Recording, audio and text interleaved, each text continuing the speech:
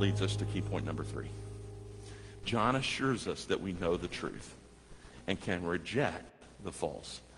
We should be able to discern and see what is truth, and we should be able to discern and see what is false. Let's pick back up at verse 18 and read through the end of the chapter into the book. It says, we know that whoever is born of God does not sin, or doesn't abide in sin. You can either abide in God or abide in sin. And if you're born of God, you don't abide in sin. You abide in God. But he who has been born of God keeps himself or guards himself, and the wicked one does not touch him. We know that we are of God, and the whole world lies under the sway of the wicked one. And we know that the Son of God has come and has given us an understanding, that we may know him who is true. And we are in him who is true, in his Son, Jesus Christ. This is the true God and eternal life. Little children, keep yourselves from idols. Amen. And we come to the end of the chapter and the end of the book. But did you notice the word, again, that repetitious thing that we need to be looking for? Did you notice how he began many of these sentences? We know. We know.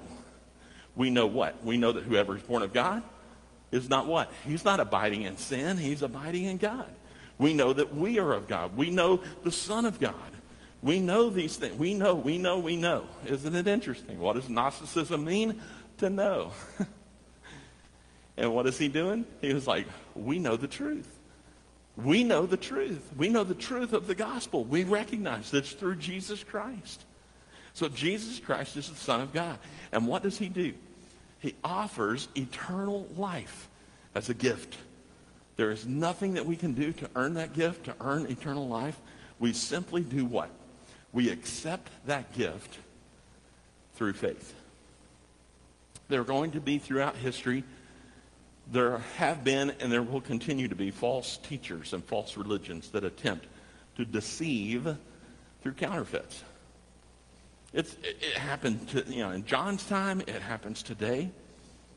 In fact, it made me think of a popular sermon illustration that you have probably heard. If you haven't, I'll share it quickly with you, and then we'll examine it a little bit more closely. But this popular illustration states this: federal agents don't learn to spot counterfeit money by studying the counterfeits.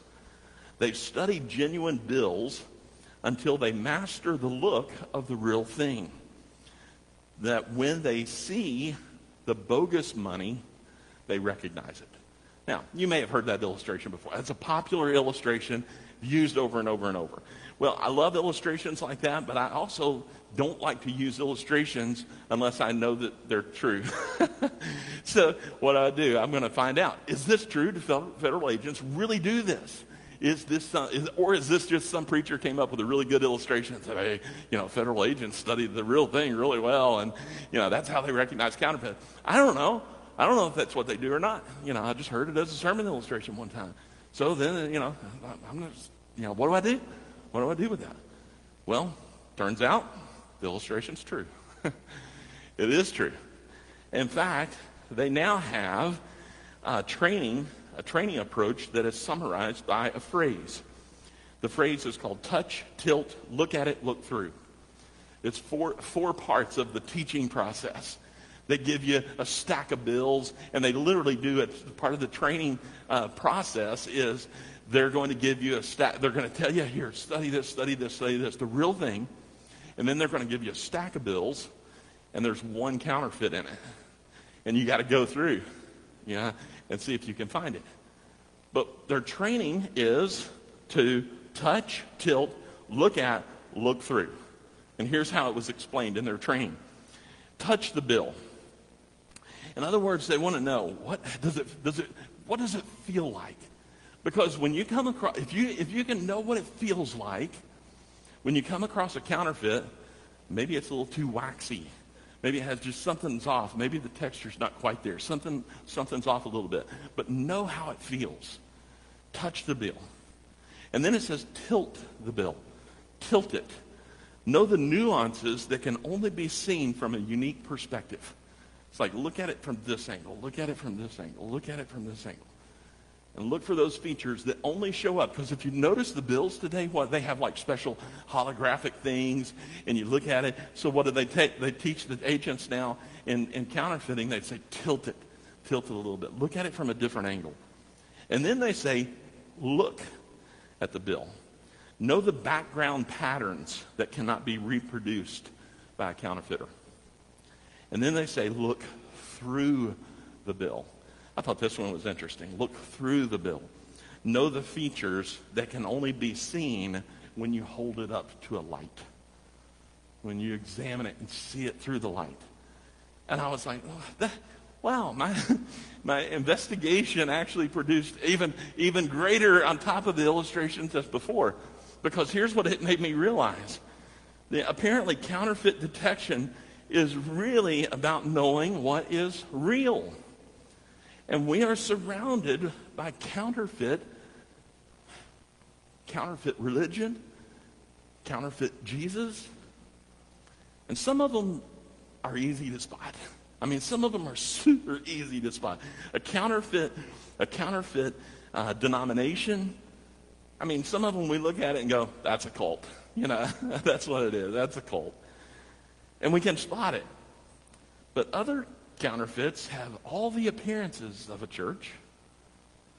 But after closer observation, you can recognize it.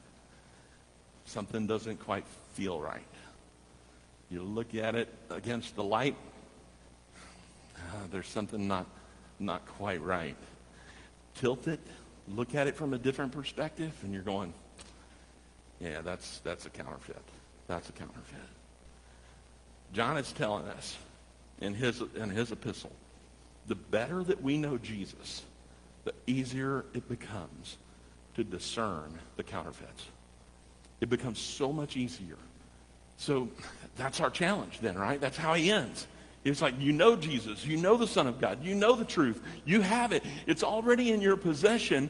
And now with that knowledge that you have, you should be able to discern and recognize any false teacher that comes along. Anybody who comes along and starts presenting a different gospel, you should recognize that. And then John's closing comments assure us that it really isn't what you know. It really is who you know. Know Jesus. Know Jesus. Know Jesus. And know him well. Because when someone comes along and says anything that's contrary to the Jesus of Scripture, you'll recognize a counterfeit. One last thought. We'll pray together.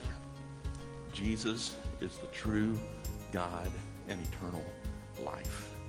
We can stand confident on this truth. Let's pray.